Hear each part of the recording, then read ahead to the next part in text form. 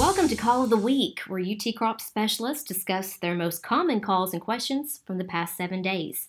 Our featured specialist this week is Dr. Heather Kelly, who I'm guessing has been receiving a lot of calls and maybe even photo text of what is this disease. Right, and that's what I get usually throughout the season, but definitely reproductive growth stages of the crops is when they are most susceptible to a lot of foliar diseases that really get the most attention. So our soybean fields are starting to show a lot of disease. Definitely, and especially, if a foliar fungicide did not go out earlier, you'll see it more. That's what we see in a lot of my research plots or my variety trials where I do half sprayed, half unsprayed, so we can really see each variety and the difference a fungicide can make in them.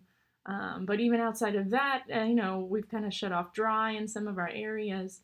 And with drought, you can sometimes see different diseases. Charcoal rot in particular is our dry, weather-loving pathogen, but it's in the soil.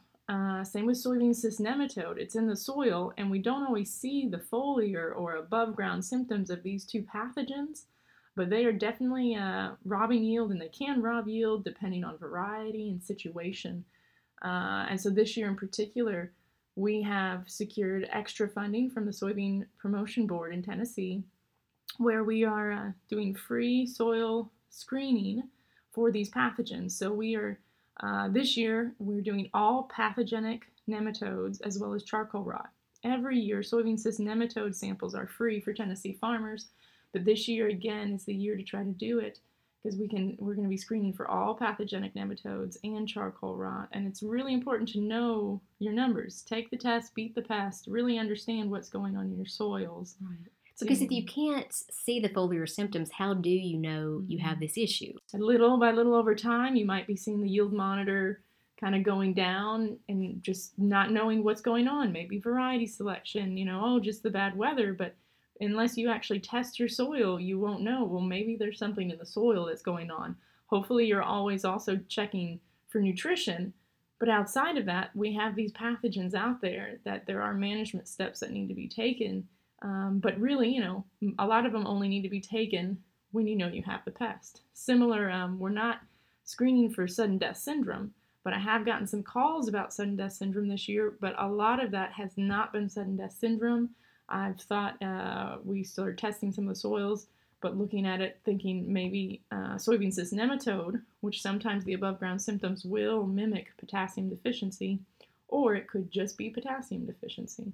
And sometimes even if the potassium is available in the soil, again, it's either maybe due to drought or soybean cyst nematode not allowing the plant to take up what is in the soil. And so a lot of the yellowing patches I'm seeing in fields right now as I drive by in soybeans, yes, it could be potassium deficiency, or it could be soybean cyst nematode, or it could even be possibly charcoal rot as some of the fields have gotten very dry. Mm-hmm.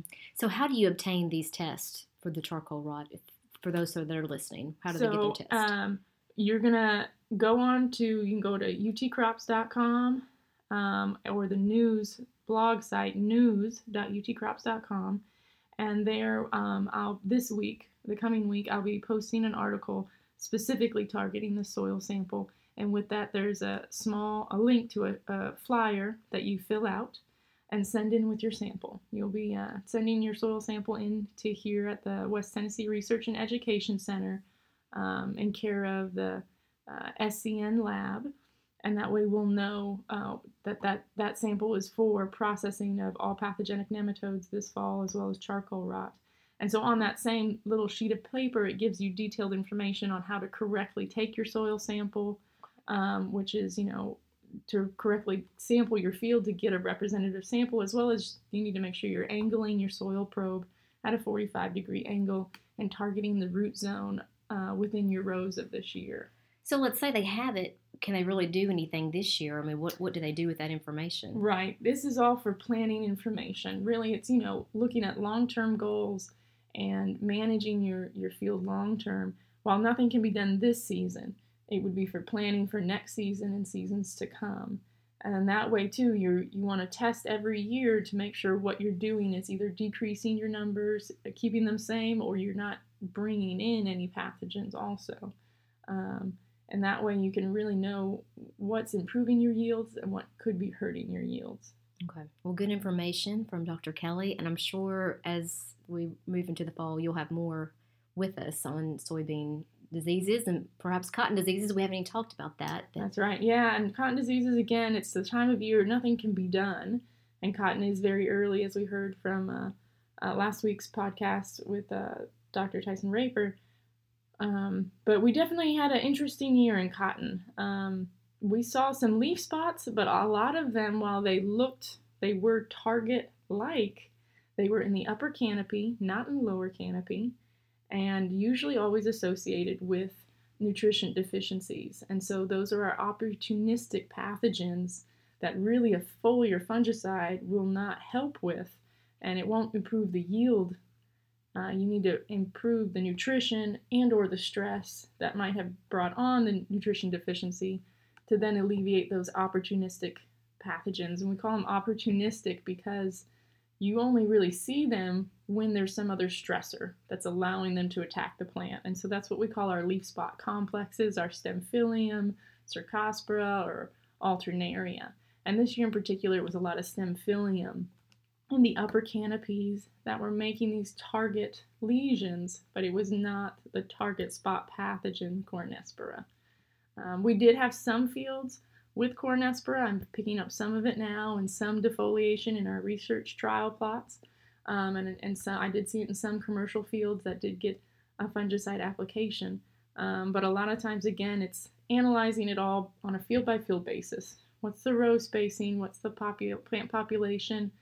What's the weather been in that field or irrigation? How wet has that canopy been staying? Because really we've shown a fungicide application in cotton, it's a very low percentage that you'll actually benefit in yield.